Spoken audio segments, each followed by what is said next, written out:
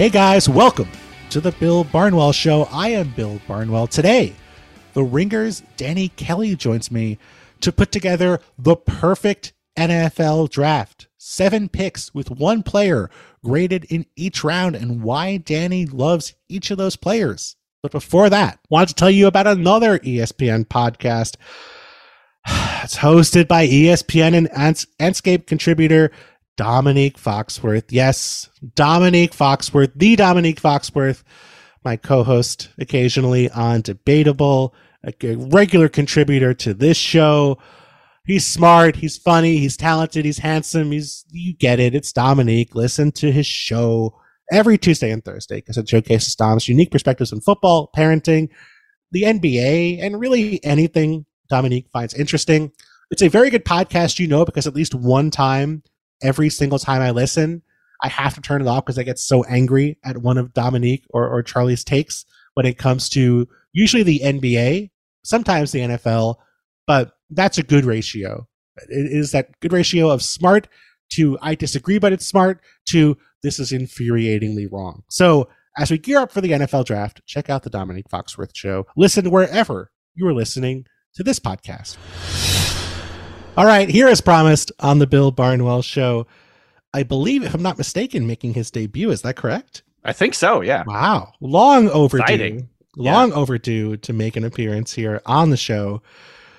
Someone I've known for a long time, first as a Seahawks blogger, then as a fantasy football expert, now a draft guru, a man of many hats. And today he's going to put on that latter hat to build the perfect draft with us here on the show. It is the Ringer's Danny Kelly. Danny, what's up? Not too much. Just very excited for the draft to be here. Obviously been kind of a grind the last few months to study all these guys, but yeah, I love the draft. I love doing the study, and I kind of mix fantasy with the draft too, so that's a lot of fun. So yeah, it's long overdue being on this pod because I really, really love what you do. I thought you were saying like long overdue, like I deserve to be here a long time ago, you jerk. No. Which is not wrong, not unwarranted, to be fair. That's not what I meant. This is fun. Let's Danny Kelly kicking open the door, saying, "How dare you?" We're not having been on previously. You're not wrong though. You're long overdue as a guest here on the show. It's the bench is very deep with Seahawks bloggers in 2015 is what I think. Yeah. I think is the simplest way to put it. No, I mean, obviously you've been doing this for a long time and you're very good at it. And you do great work at the Ringer, putting together the draft guide there, which looks really cool and is fun to read and helps me and a lot of other people learn about the draft. And so I wanted to have you on because I think as someone who knows very little about the incoming class and very little about the NFL draft, I wanted to get a different sort of perspective, a different sort of cut into the draft. And so the idea I had you execute, we'll see if you executed. Hopefully you executed it. So much pressure. That's true. And I didn't give very good details, so I may have screwed this up. Basically, I wanted to build a perfect draft. And that idea was essentially looking at each round, a player with a first round grade, a second round grade, a third round grade, a fourth round grade. And obviously there's some vagueness in those grades. It's eye of the beholder. Right. But for players in those ranges with those sort of grades, from what you've seen, from what you've learned, from what you've heard, from what you've watched, what would look like a perfect draft? Like a player in the first round who you think is better than, typically what other people think about him in the first round. And then the same thing in the second round, the third round, the fourth round, the fifth round, the sixth round, the seventh round. So 7 players, one in each round with a grade in each round who you feel like you're very confident in or you're really excited about or you like more than the consensus. So I think this is going to be very hard in the first round and very hard in the 6th and 7th round and easier in between. But I guess we have to start in the first round. So Danny, I leave it up to you. Please give me a player in the first round who this average team, by all accounts, I don't think we have any details on this team taking this player, but the first round pick a team would take in the perfect draft. Yeah. So this is tough, obviously, because all my first round graded players, I think, are good players. Yes. Just by rule. But I think, especially in this class where, there's no clear cut elite blue chip players at the pass catcher position, or specifically at receiver, I think the tight ends are going to get pushed up. And so the guy I chose here is Dalton Kincaid, who is Really? maybe like the best pure pass catcher in this class, other than Jackson Smith and Jigba, who he's my clear cut number one receiver. But after that, like Dalton Kincaid might be the second best pass catcher. Wow. And just from a utility point of view, like where he's going to win, he really did remind me. And obviously, like I say this with a huge caveat, but like he really did like watching him. It reminded me of Travis Kelce, the way he moves, the way he plays, sort of his style, where he's not going to be like much of a blocker. He's kind of a get in the way blocker, but he is such a good route runner. He's very, very dynamic after the catch. Just a smooth, fluid mover, really good and competitive at the catch point. He's just like a really good all around pass catcher. And I think teams could see that and maybe take him over one of these other receivers. Cause by the way, the receivers are very small in this class too. So, to me, Kincaid is a great first round pick, assuming teams are signing off on his injuries. He's missed most of this process with a back injury, but it sounds like his doctor gave the teams the green light that he's good to go for football. But yeah, to me, he's one of the most intriguing players in this class, like full stop. I can hear you making the how small gesture towards the wide receivers in this class. Yeah. Just taking shots at them as opposed to 6'3" Dalton Kincaid. Yeah, I mean, I guess what I wonder about tight ends, and I want to know if you believe this is true, because it's a curse in my eyes. Right.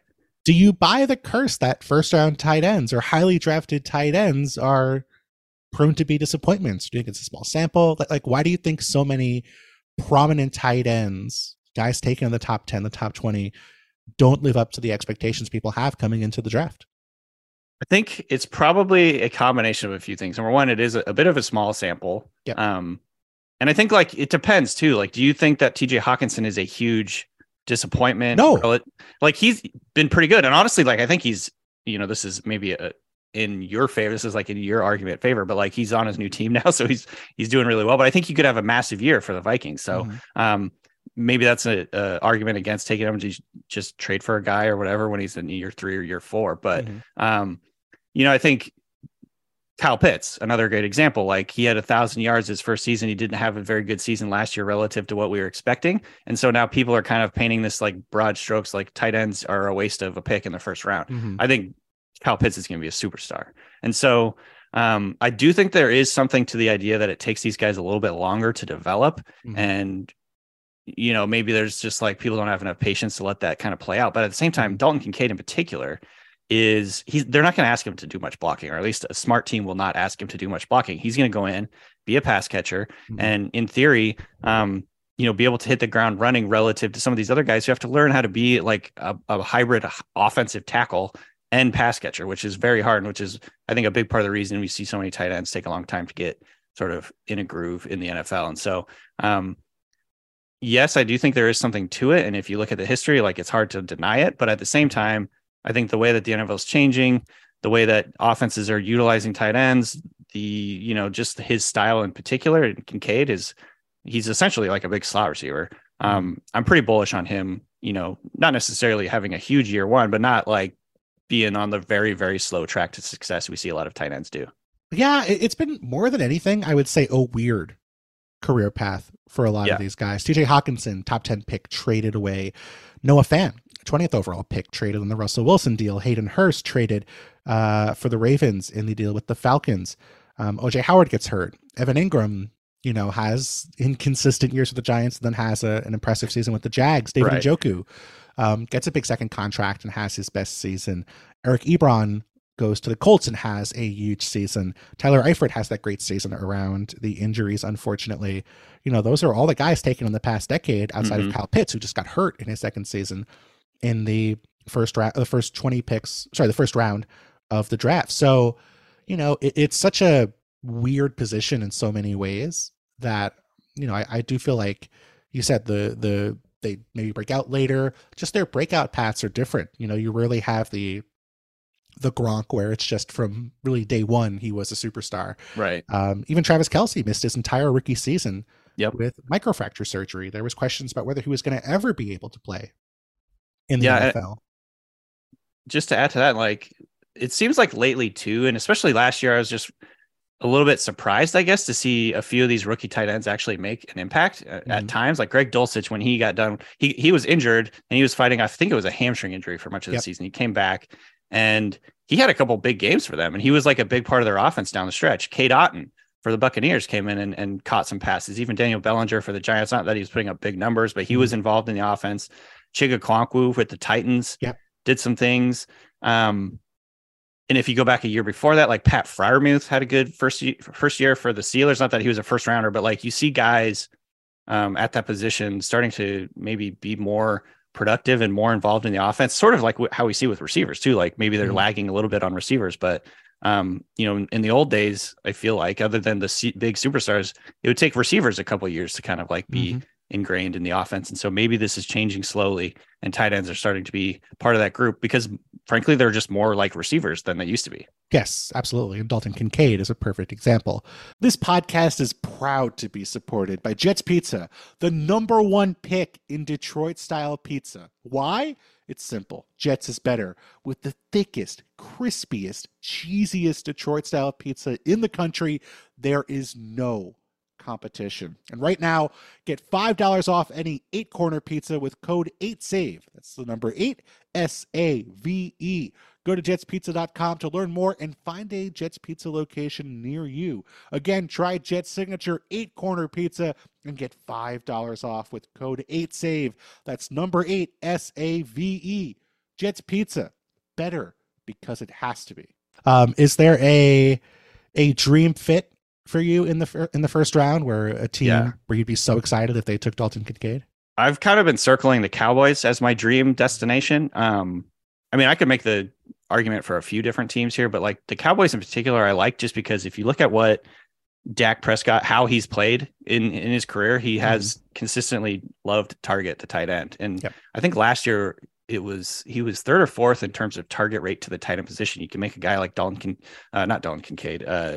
Schultz into a very high volume player, even though I don't think he's like a special player. I think get Dalton Kincaid the type of target rate and target number that they gave to Schultz, and he could be like a star like right away. And so that's a team I really like. I think the Bengals would be a lot of fun too, just because that offense is sort of I still think ascending and just the way that Joe Burrow likes to play, spread it out and kind of like find his guy. I think he could fit really well with the Bengals too. Yeah, absolutely. Okay. We have a tight end in the first round of the perfect draft. Danny, where are you going with your 2nd round pick? All right. So I'm going with defensive tackle Keanu Benton from Wisconsin. Okay.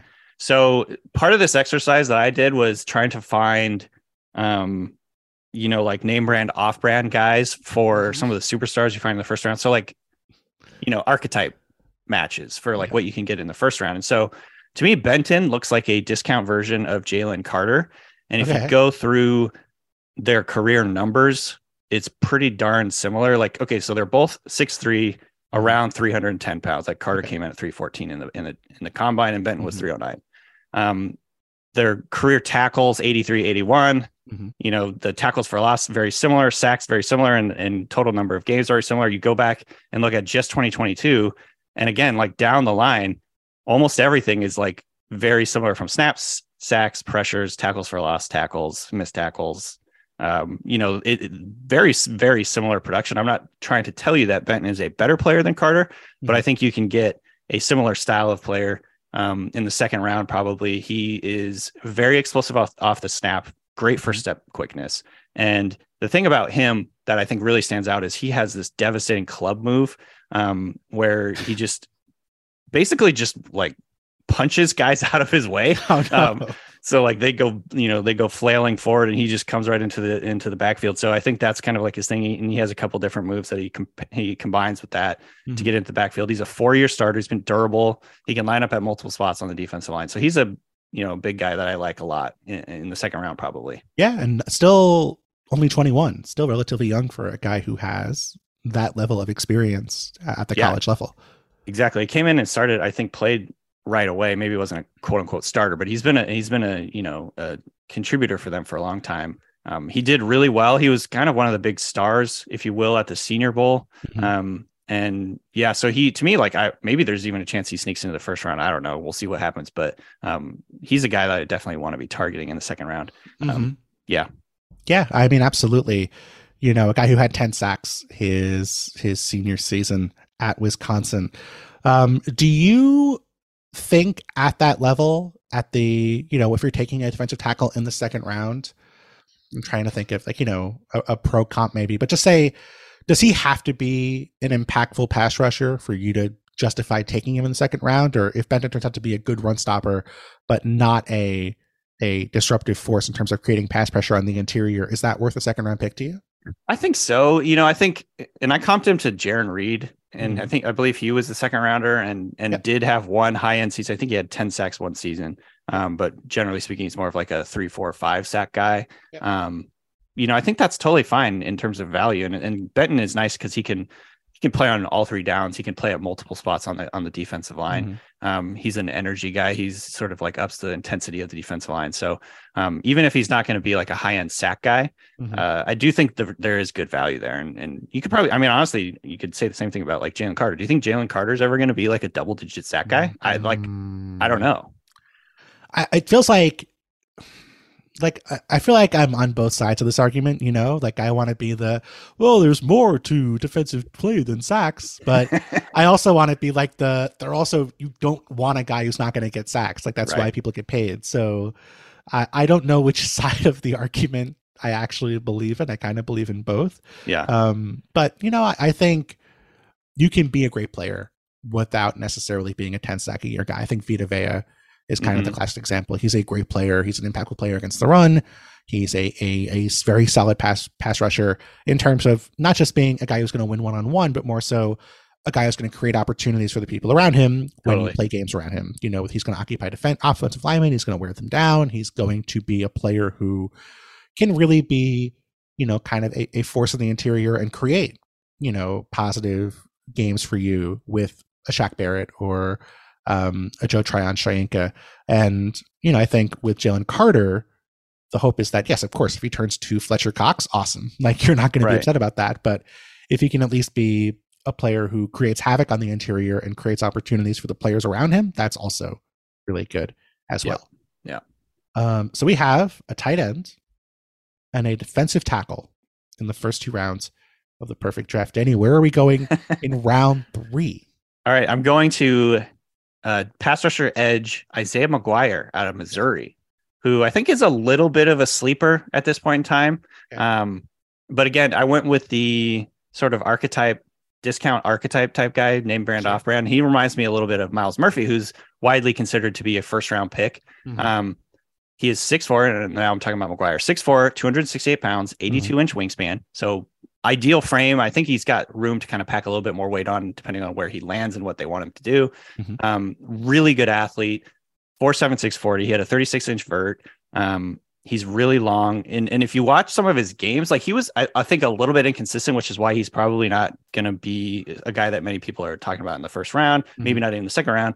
But once you get into the third round, some of his highlight plays, some of his best games were really intriguing. In fact, he gave Broderick Jones a lot of issues when they played Georgia. He was like bull rushing him, kind of like toying around with him a little bit, like going like counter moves inside. Like it was like a very sort of eye-opening performance, I think, in that game. And then again, if you look at some of the numbers with Myles Murphy and Isaiah McGuire, it's very, very similar across the board. In fact, McGuire has Murphy beat in pressures, tackles for a loss, stops. And then when you look at just the pure true pass rush opportunities, that's something that PFF charts.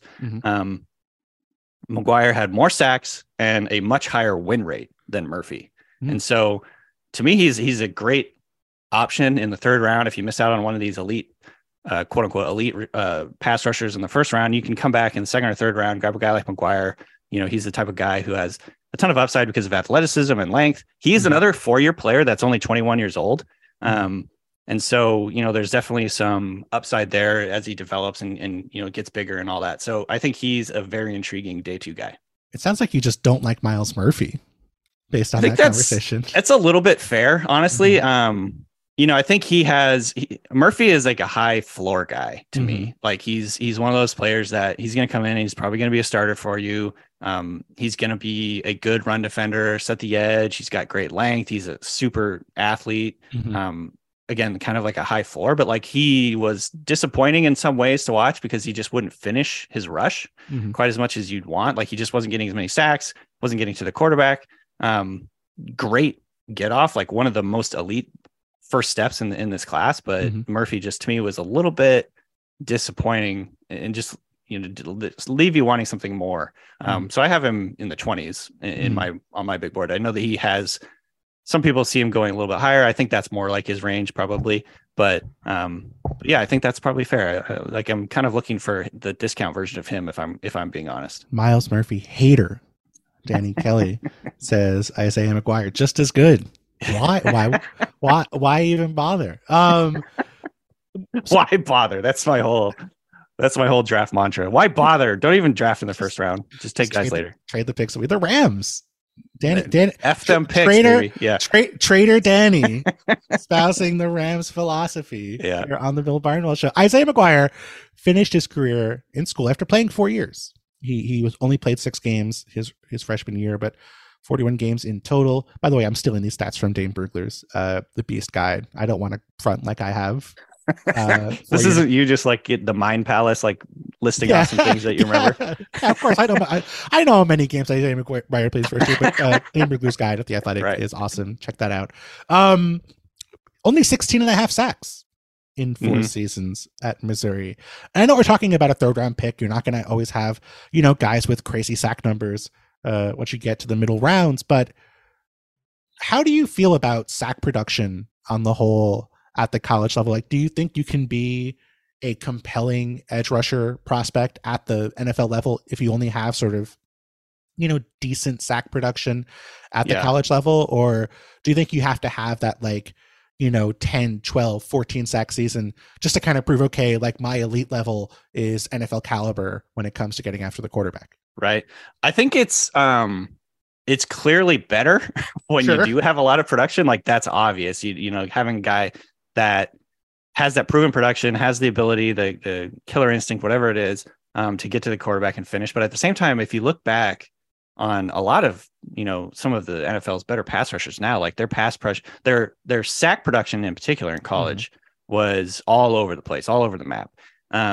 And I think there's several reasons for that. Number one, like a lot of these guys just don't have a very good plan in terms of they don't have very many counters. They don't have a very developed repertoire of moves. A lot of these guys have gone through their entire college careers just like the best athlete on the field. And so I'm not really going to I don't need to have 3 or 4 different counter moves where I can use to win on a consistent basis. They're just bigger and faster and stronger than the guy across from them.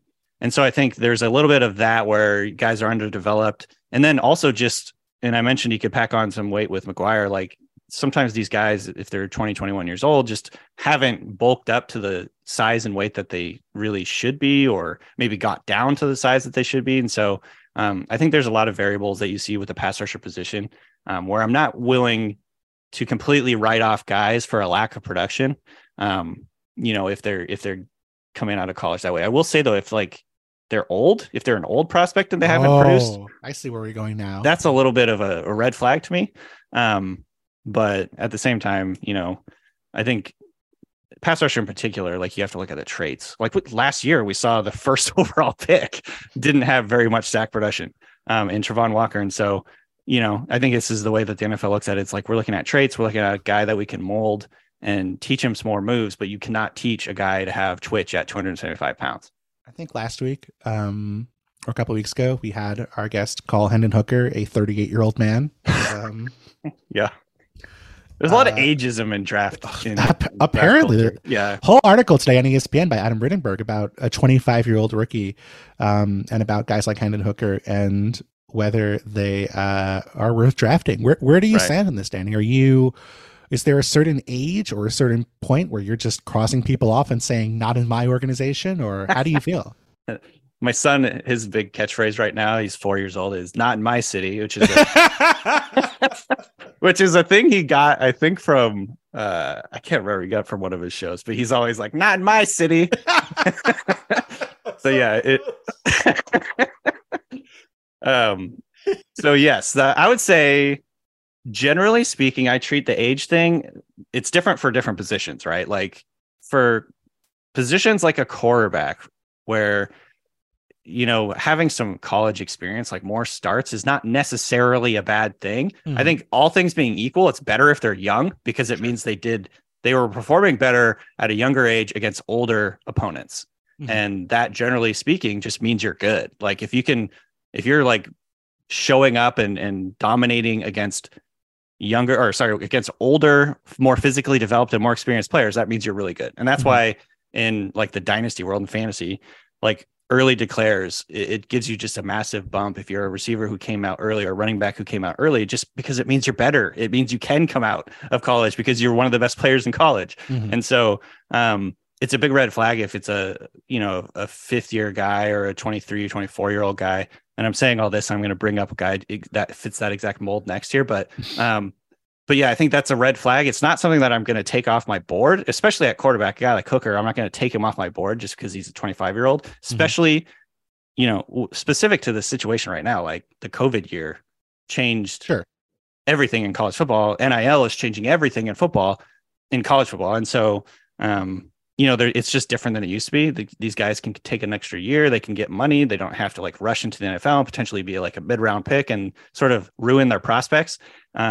They can go back and play another year, get more experience, get more reps, learn the language of quarterbacking a little bit more, because it's just so complex, And so I don't necessarily look at it as a bad thing. We've seen, a couple guys like Pickett was old.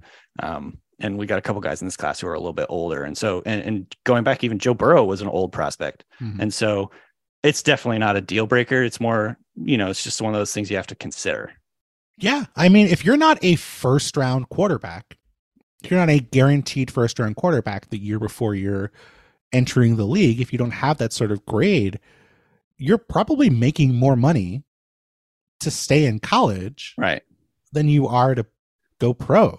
So if the money's the biggest concern, you're probably incentivized to stay at the college level.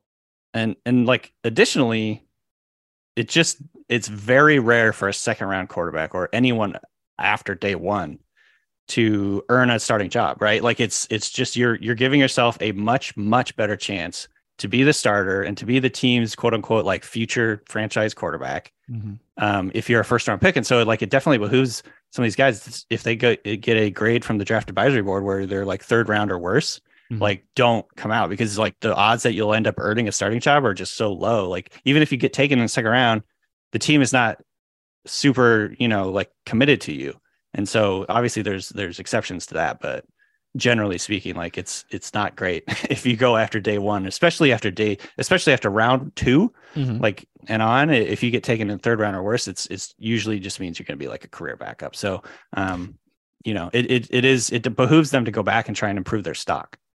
NFL draft expert Danny Kelly tells college players, don't bother, just stay. Just stay for as long as possible. Just give up. Really. Just give up. Unless you're a first or second round pick, no point. As we move on to this exercise that now from this point forward exclusively consists of players not taken in the first and second round.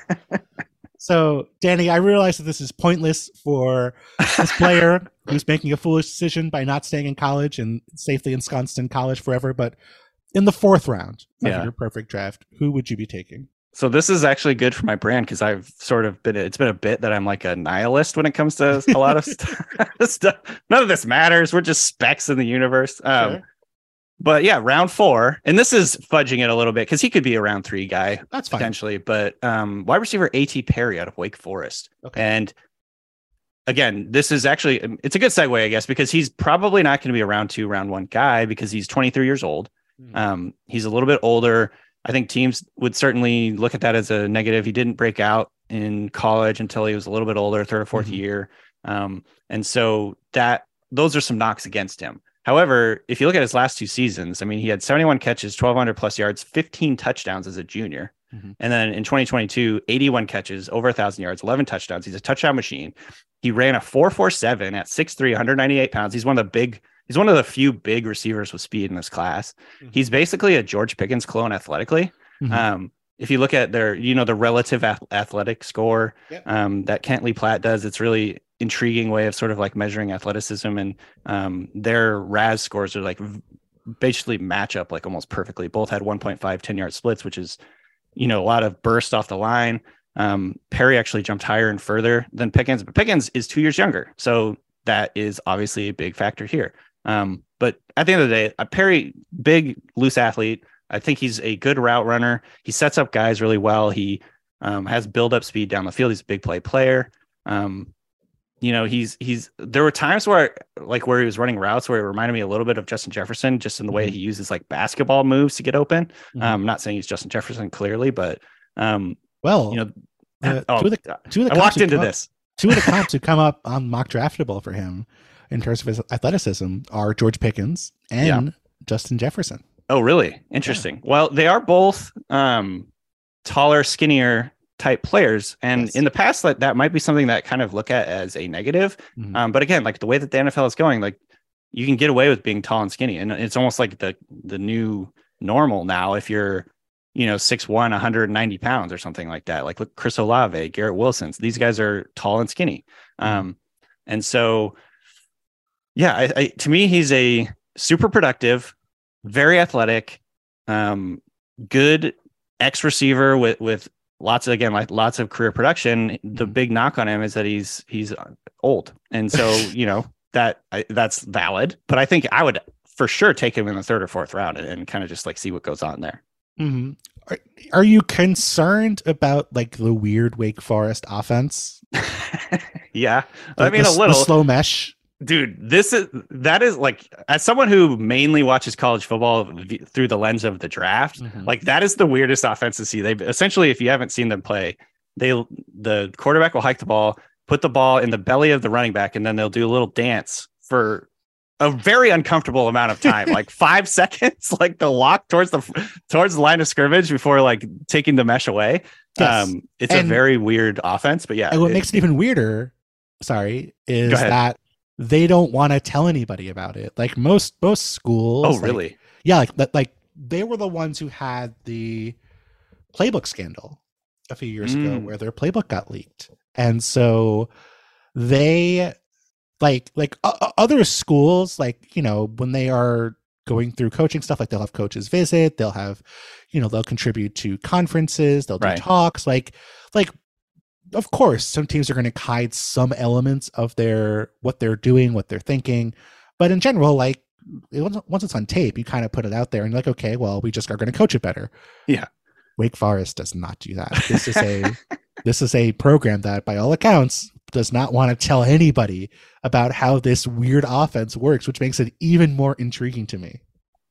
What are they doing in that match point?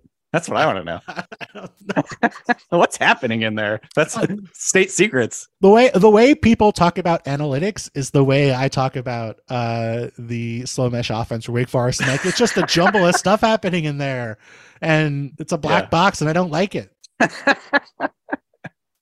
That's definitely weird. Like, and that was one of the weird parts of watching Perry. I guess the other knock on him is he doesn't have very many yards after they catch, but I think that's more of a function of the offense, because they were doing that mesh point thing and then just checking it deep to him a lot of the time. And so he didn't have a ton of situations where he was like getting opportunities to get yards after the catch.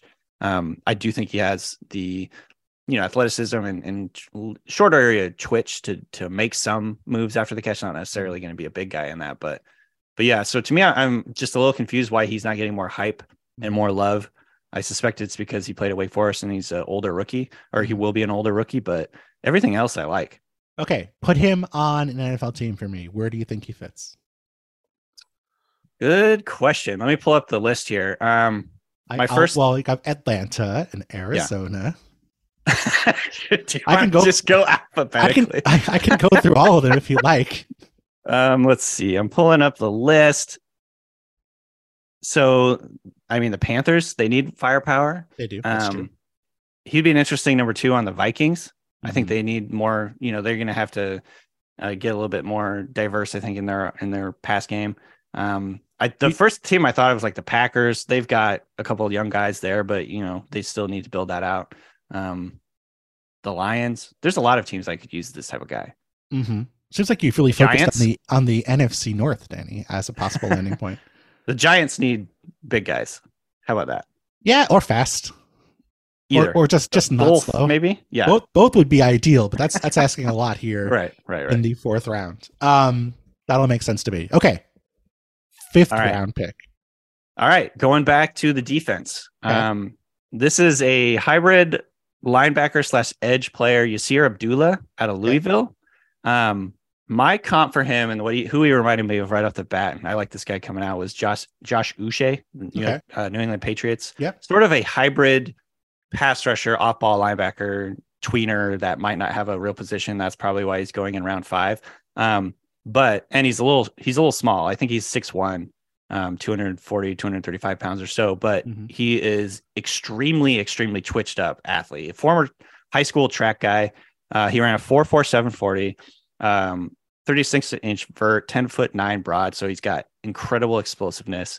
Another 4-year starter. He had 60 career games, 23 and a half sacks, 3 picks, which I think is intriguing. He was asked to drop back into coverage at times. And I did think he looked a little bit stiff, but at the same time, he was, instinctive enough to get in front of passes and carry guys up the seam and carry guys up the sideline. He had one play, I can't remember who it was against. He basically carried a slot receiver up the seam and picked it off. And so there's a lot to like there. Athletically, the way he's been utilized, I think he could come in and be a rotational off-ball linebacker / sub-package edge rusher with some versatility, but mainly just, super explosive. He's got a really quick first step. There are times where he was like literally in the backfield before the tackle even moved. And, very bendy athlete. And I think he could be the type of guy to develop in a class where there's not very many good linebackers. Honestly, like I don't like this linebacker class.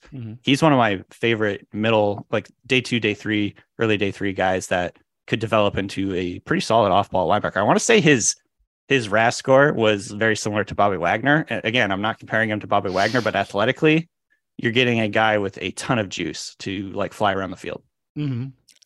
Are you surprised with those traits that he's not sort of projected to go earlier than the 5th round? I am. Yeah. Especially in a class, with not very many linebackers. He's not that different from Trenton Simpson in terms of athletically. And, I guess it's because he's short. That's the main thing. He's like 6'1". And so there's, obviously not a ton of like edge rushers that size. You have to kind of find a decent fit for him. But to me, I'm betting on the traits in the 5th round, 4th, 5th round. It's like you getting guys with traits, and he has a lot of production too. And so, maybe he goes earlier than I'm thinking, but this is where I kind of looked around at like the mock draft consensus places and, the Beast Brugler's guide when he did a 7-round mock the other day, and he was taken in round 5. And so I'm like, I don't know, but to me, that's a huge value. Do you have a fit for him? I think like a team that asks guys to stand up on the edge. Yep. So that's like the first thing that comes to mind. I didn't have one in mind. Like, honestly, a team like the Seahawks, it might make a lot of sense where they're kind of like a hybrid and, they need some linebacker help. They typically love super athletic, linebackers and guys that are like Jamal Adams, versatile. Yeah. Yeah, sure. Yeah. He wasn't the guy who came to mind, but yes. I had to. I couldn't resist. Just needling me. Just a straight up attack. I'm sorry. But yeah, so he to me is a maybe he'll go a little bit higher than this in at the end of the day. But bet on traits. Traits. Now that he has the Danny Kelly bump, I feel like it's possible for sure. Oh yeah, for sure. If he does, you can take credit for it now. There we go. Do you have a 6th round selection for us? So I cheated a little and I combined 6th and 7th round because there's just 1,000 guys to talk about. And I'm giving you two of my favorite very late round running back sleepers that I like a lot. So in round 6, I think more likely round 6, Kenny McIntosh out of Georgia, who he had one of the worst 3 cones, I think, in history, like legitimately almost he hit 7.69 3-cone Oh, at the boy. combine, I think, or it was either at the combine or his pro day, which is really bad. Like he has zero lateral agility. This is the DK Metcalf of running backs. But at the same time, he had a very strong 10-yard split. He has a lot of juice, like straight line, just hit the gas, run downhill. I saw that on his tape too. Like, I thought he had more juice and burst in the short area than he was given credit for. I think a lot of people see him as sort of like a jag, but to me, he has a little bit of burst. He's got the right size, over 200 pounds, like 205, 210 pounds. I think he played around 210, and he's a very good receiver. He had 76 catches in college, 860 yards, and 4 touchdowns as a receiver. They're using him on vertical routes at times, where, you know, he's just running right past linebackers out of the backfield and up the seam. He's got a good feel for catching the football. He's got a good feel for looking back for it. He's just a guy I think that could, and again, he went to Georgia, and so it's a big time program. Like, he's been around. They usually rotate their guys, so his production's not super high. But he's just a good, solid pass catching running back with some juice in the short area. Not much wiggle, but doesn't sound like a lot of wiggle. No, his shuttle time was 4.69. That's like Orlando Brown bat. Like, I don't even know. I'm not sure, but like it's not very good.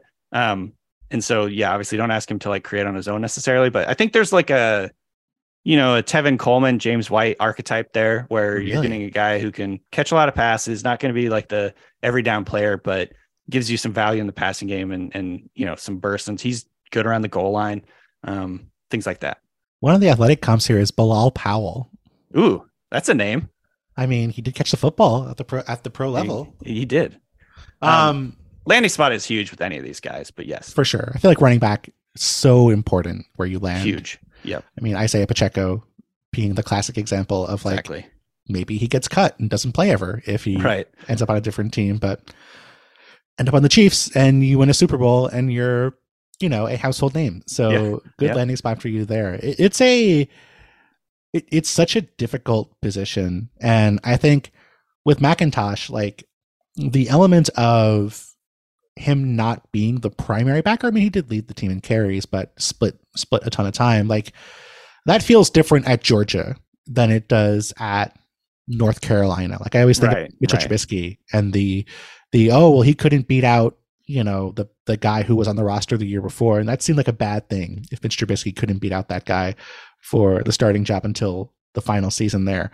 It's different at Georgia. Like, you're splitting time with players who typically project to be other pros. So it doesn't seem quite as damning to me. Yeah, he was a 4-star guy. And I mean, look at the history of Georgia running backs. It's like they rotate typically. You got Sony Michel, Chubb. I'm going down the list. DeAndre Swift, Zamir White, James Cook. It's there's just always 4 and 5-star guys that they need to like feed the rock to. So that's kind of their deal.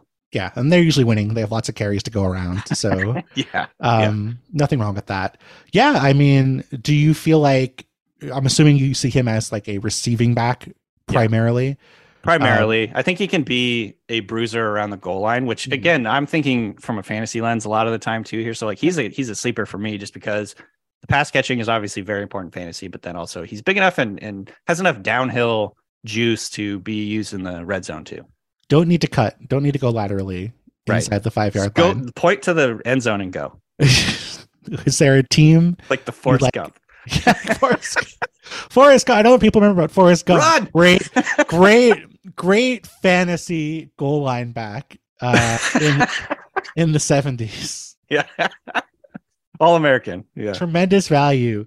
Sort of like the LeGarrette Blount of his day, I would say. Yeah. Do you have a fit for Kenny McIntosh at the pro level? Ooh, man, I wish I would have thought this through more. Every team, I had to trick you a little bit. All these teams need running backs. I mean, like the Cowboys, of course, makes sense. Let's see. Teams who could use a goal line back, but also need a pass. Could he be a Austin Eckler long-term replacement with the Chargers? Maybe. Oh, I could absolutely see that. The Chargers have been the team that have been most annoying to me in the last few years because they cannot find a backup running back. Like no matter how many picks they use on it, no matter how hard they try, all their backups are bad. So I think, if he goes to the Chargers in like the 5th or 6th round, I'm like, he's going to be the starter, especially if they trade Eckler. And then he'll be doomed. Yeah. So that's a good fit. I like that one. Yeah. I mean, I think the Rams could maybe use someone in the mix there, although I'm like, honestly, the Seahawks again. You're just going to name the Seahawks every time.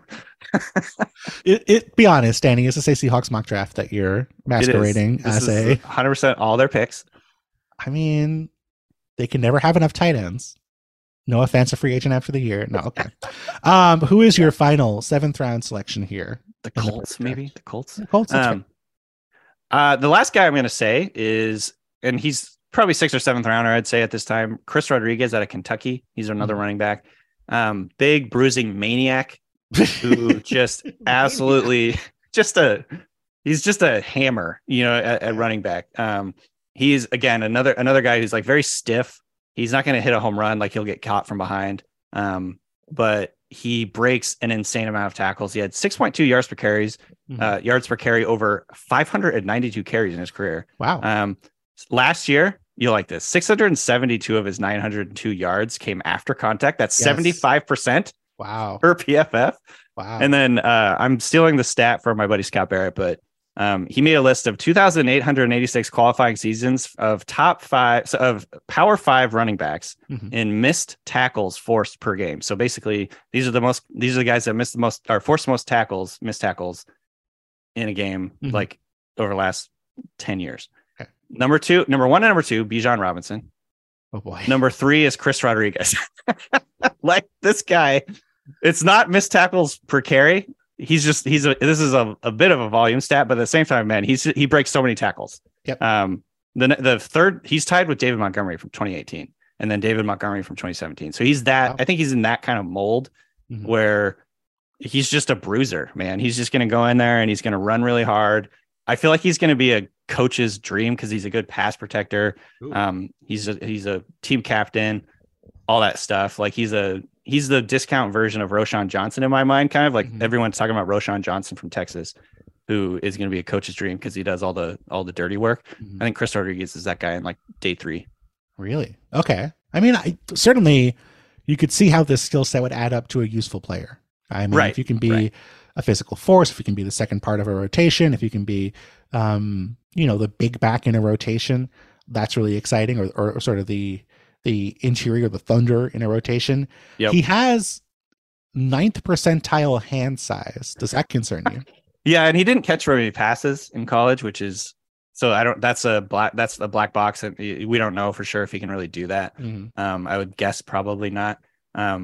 But to me, he's like I compared it, and I maybe this Algier might be a little bit better of a pass catcher, but he kind of reminded me of Tyler Algier from the Falcons, who just a big bruiser, not sort of a no frills runner, not really going to do a whole lot, but he just breaks a lot of tackles. He's a downhill north-south guy. Just meat and potatoes back who can come in and like be a tone setter for your offense. Not going to be a big play creator necessarily. But yeah, I think athletically they're very close, him and Algier. So Christopher Rodriguez is a meat and potatoes back. Who would be a salad back for you, Danny? Devon Achane. It would be my salad back. Is your salad back. I really wanted to pigeonhole, like just get him in here because he's like my favorite player in this draft class. This is my irrational love of Devon Achane from Texas A&M. Really? Yeah. Please sell me on Devon This is the bonus one. He's probably going to be a 3rd rounder, but okay. Yeah, to me, like Devon Achane he's the siren song of speed. He's 188 pounds. I recognize that not a lot of 188-pound running backs in the NFL. Sure. But he is so ridiculously fast. He's lightning quick. He is a literal track star. Like he ran track at Texas A&M. He has like Olympic level speed in the 100. He's just, and the thing about him is like he was a football player first. Like I think they had to talk him into doing track at Texas A&M. He's like a football player. Really? He makes guys miss. He's a kick returner. To me, he reminded the way that I could see him being used in the NFL and utilized is he reminded me a little bit of Tony Pollard, but he's much smaller than Pollard, but like in stylistically, the way he kind of like provides the lightning element to like a thunder element in an offense. there's a couple comps in the old days that I like Warwick Dunn, and then Javed Best. Stylistically, I think are pretty similar, and size wise pretty similar. But he's definitely an outlier. He's tiny, so maybe move him to receiver or something and see what happens. But just give him the ball and let him cook. That's my thing.